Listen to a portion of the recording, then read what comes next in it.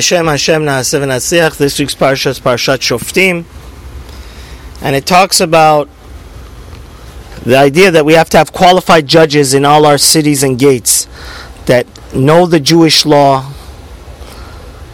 The fourth book of Jewish code of law is called Choshen Mishpat.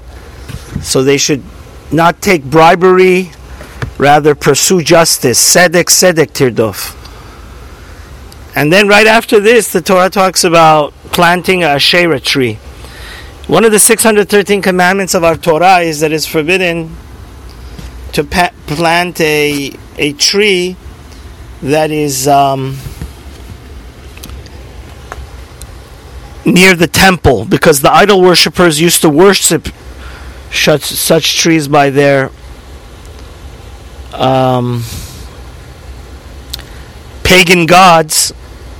So what's the connection? Why the Torah right after it says we should put qualified and righteous and full of integrity and real uncorrupted judges that are truly God-fearing and do the right thing? Why does it say don't plant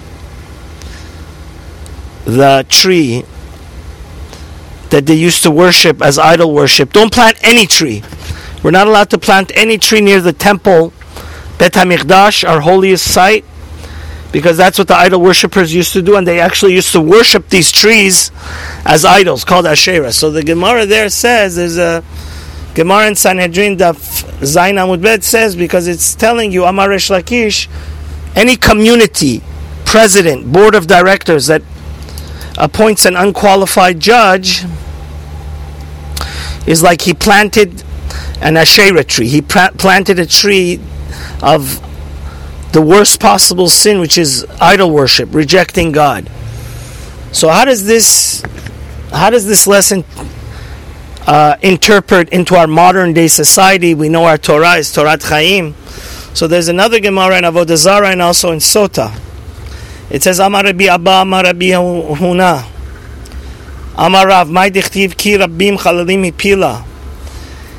It says, for she cast down many wounded, and a mighty host she killed.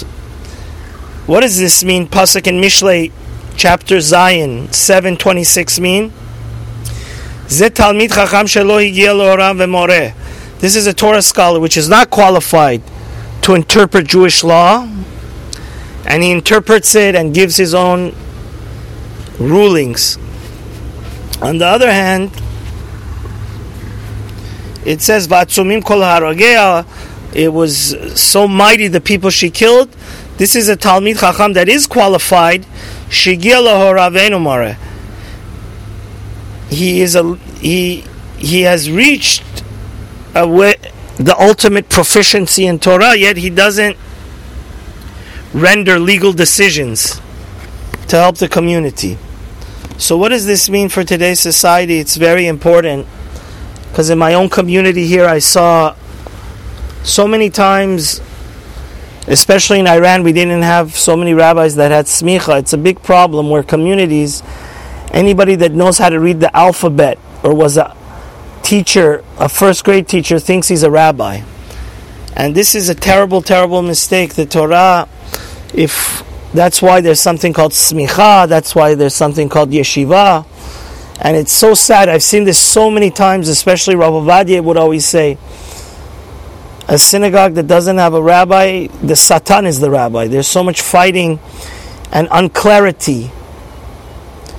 And I think the modern interpretation of what the Torah is saying, of course, anytime every Jewish community it's forbidden to sue another Jew in secular courts. You have to take them to a rabbinical arbitration, which is called Bet Din.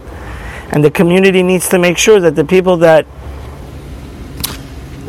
run that Bet Din are qualified. But even worse than this is somebody that is not qualified to give legal halachic decisions, and he thinks let me just tell you, my own brother-in-law was in Israel in a rabbinical judge program. It took 12 years for them to get the most highest form of becoming a rabbinical judge. 12 years. And this is something very important, that a lot of communities, they don't want to hire the qualified rabbi that's going to elevate the community. And that's unfortunately like idol worship, because everything goes down the drain. And my Rosh Hashiva Zatzal used to say something. He said that Tov sheborofim legehinom.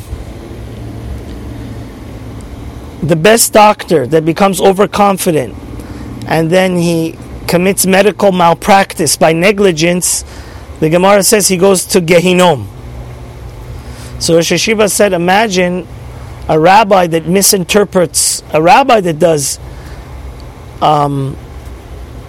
rabbinical and Torah malpractice, because he just wants to say the message. He doesn't have the integrity to say the truth of the Torah. And that's the message I wanted to give you. It's so incumbent upon the founders of synagogues and the board of directors of different communities, that every synagogue should have a qualified rabbi to teach the people the right halakha. Halakha is so deep. Like my Rebbe, Rab Tzvi, says, halakha doesn't come out of the Shulchan Aruch, it comes out of the Gemara. The biggest misconception people think is just you could learn Yalkut Yosef or even Shulchan Aruch. The Bet Yosef Maran write that before you read the Shulchan Aruch, you have to read the Bet Yosef.